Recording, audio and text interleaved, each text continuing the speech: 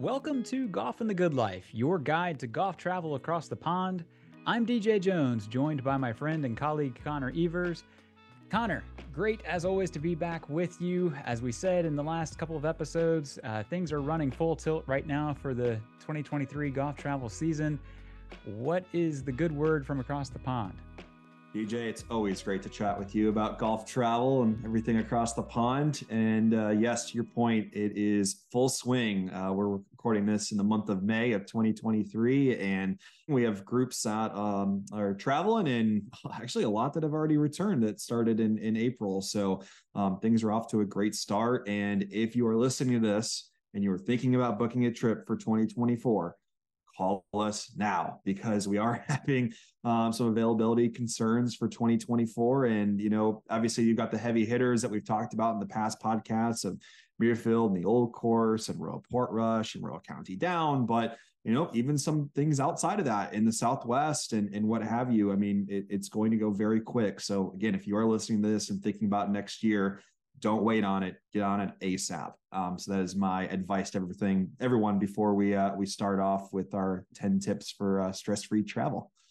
Yeah, I mean, if there's anything that we have tried to not so subtly say during this podcast, it is that you've got to get on this early and to be flexible as well. Those two things are just so important right now because, like as Connor said, here we are in the spring of 2023, and some of the marquee courses are already more or less off the table for 2024, and that's kind of incredible to think of, and that being the case, but it's where we are. So if those courses are on your list, you got to get on it early. But as Connor mentioned, today's topic is 10 tips for a stress-free golf trip across the pond. And this is, really designed for those of you who are counting down to a trip, whether it's this year or next, to kind of share some of the best practices that, we've learned through the years to help you make the most of your time across the pond, because it will pass before you know it. So I'm going to lead us off with tip number one, and that is to choose your invites carefully. Most of the time, your group is pretty clear. You're traveling with your core group of buddies, or maybe your family, or your regular foursome. But once in a while, you have to branch out to one or two additional people to help round off the trip. To get you to maybe that magic number of 8 golfers, or what have you. Well, that is where things can sometimes go off the rails. And so when you're considering who to bring in to the trip, obviously ensuring that everyone gets along or that you're like-minded bunch is important. But one of the key things is to also ensure that you're on the same page in terms of budget.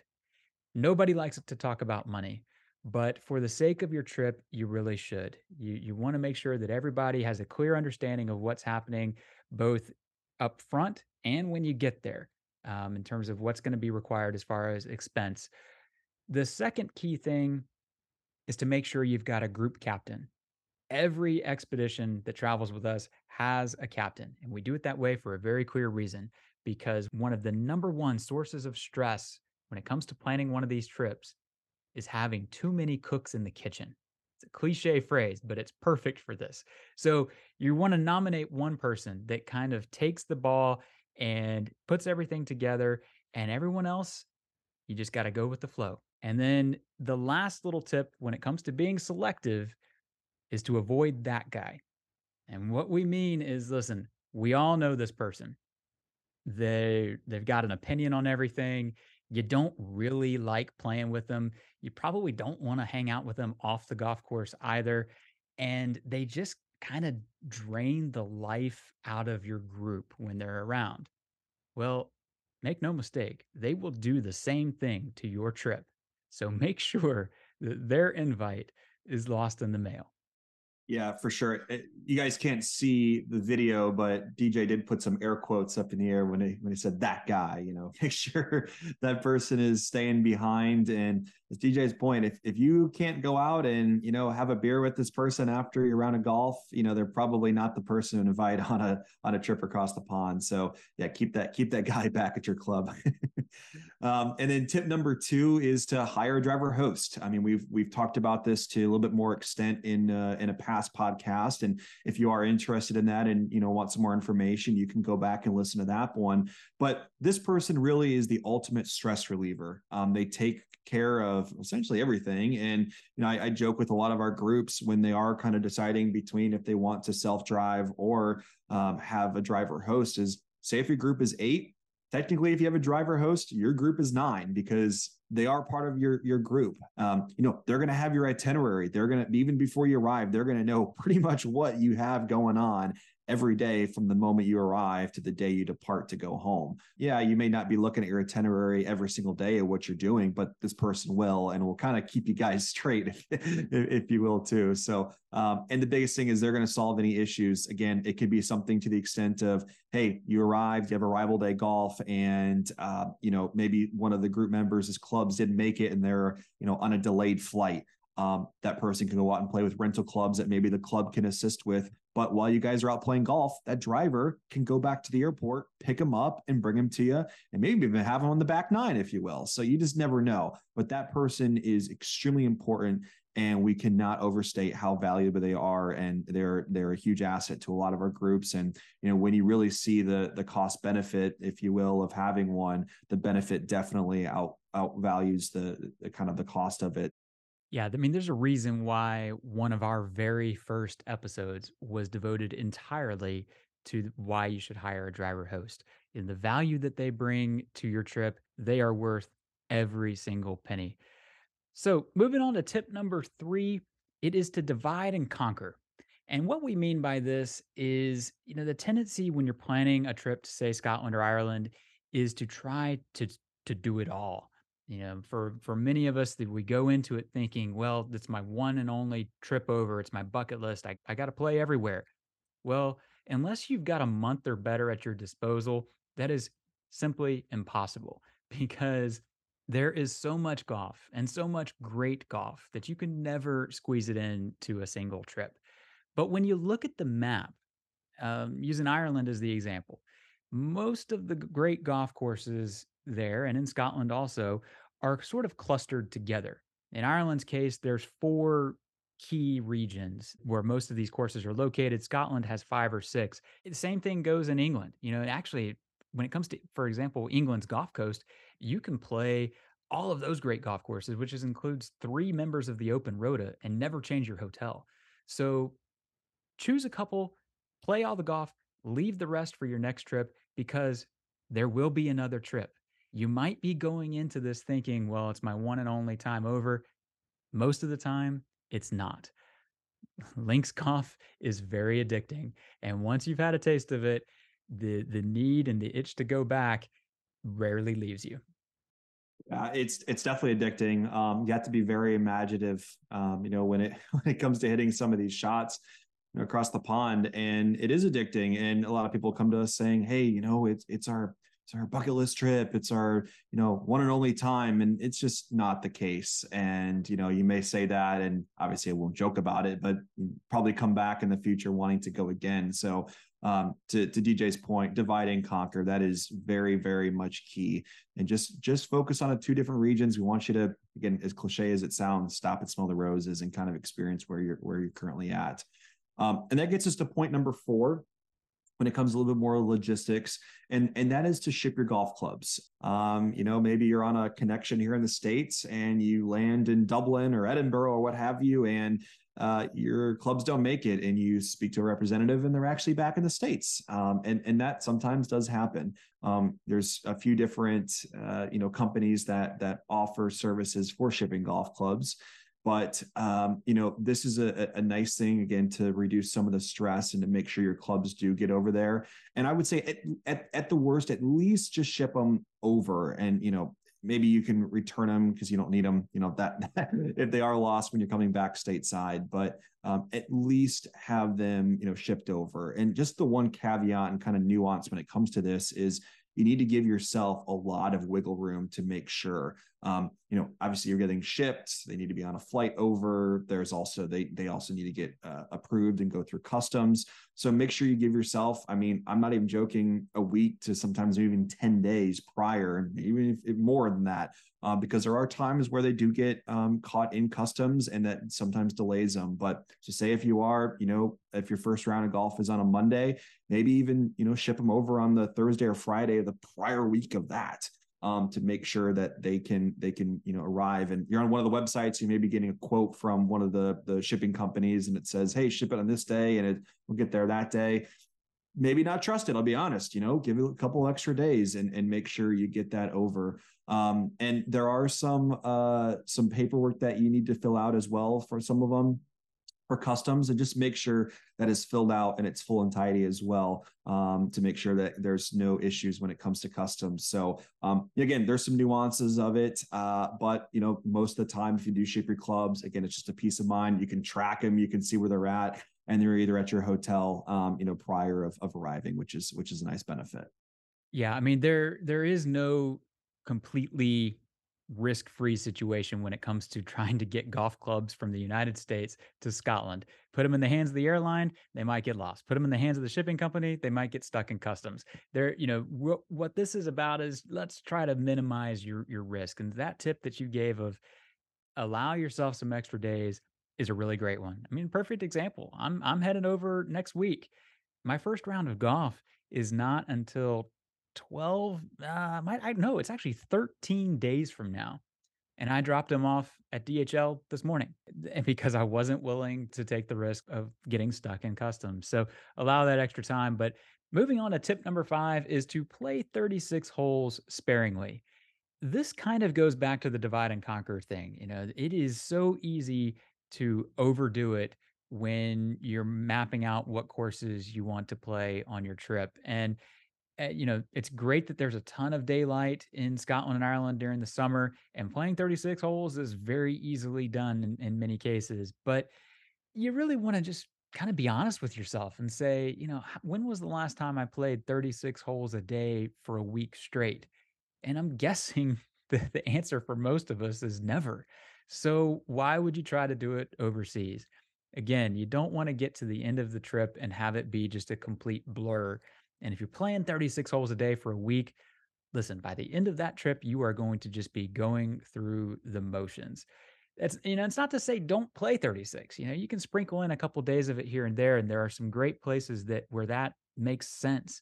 But choose them wisely and use the extra time that you come up with to enjoy the good life side of things instead. Yeah, I don't want you to do a trip where you're playing 36 holes every single day, and frankly, we would never do that as Haversham and Baker. But just speaking out loud, of people that are listening to this or thinking about it, we don't want you to go over and play 36 every day, and someone asks, "Hey, did you go to the Jigger Inn?" And you say no. I mean, that's horrible. We need some time to actually go to the pubs and experience where you're at. If you don't do those things, it doesn't make sense. Again, obviously you go for the golf, but do it sparingly and when it makes sense on your itinerary. That brings us to tip number 6, which is plan a day off. And it kind of ties in there with the 36 whole day sparingly a little bit, but just be realistic with yourself of just what your body can handle. It's a lot and it takes a toll on you. Again, if you're just playing 18 per day, it's different. You are walking all the rounds of golf. You are playing in sometimes severe winds or rain, and that doesn't happen every single day here stateside. So make sure maybe just put a day off in the middle of your itinerary where you don't do anything. Maybe you take a day to yourself and go to the spa at the Old Course Hotel, or go to the leisure center at Galgorm, or do a tour of the Highlands while you're up there as well. Cause it's really cool. It's an amazing spot.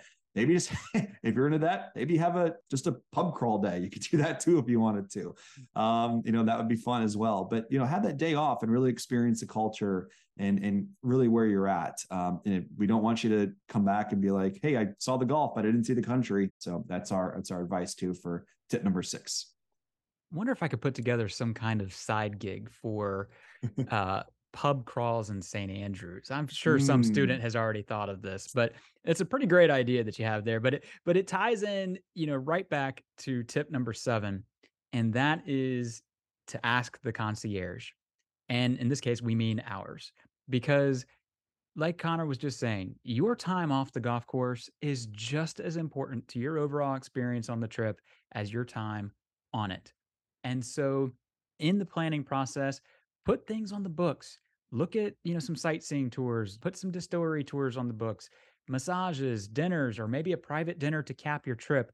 Whatever it might be, these are the kind of things that you don't want to be scrambling to put together either at the last minute or during the trip itself. Many of the restaurants over there, as a perfect example, they are much smaller than what you encounter here. And so if you're a party of 8 or 12 and you try to walk into some of these places, you're just going to get turned away and you're going to be stuck eating pub food, every night. Nothing wrong with pub food every night, but if you want anything approaching a good meal, you're going to want to plan it in advance. And so connect with Jen Eccles, our concierge, if you're traveling with us, because she is an absolute master at all of this. And don't leave it to the last minute. Waiting until, the day before you leave to put it on the books, you may find that most of these places are already booked in some cases, because as we've said over and over again, it is insanely busy overseas right now. And if you're not traveling with us, well, again, do some research, but don't wait on these good life activities, because when you get there, they're going to be harder to come by. Absolutely. Yeah, make sure you're preparing for that and getting on it as soon as possible. We talked about the golf, but it's just as important for the off the course excursions and what have you as well that you'd like to do. And that brings us to tip number 8, which is prepare your game. And I would even say prepare your body for this trip.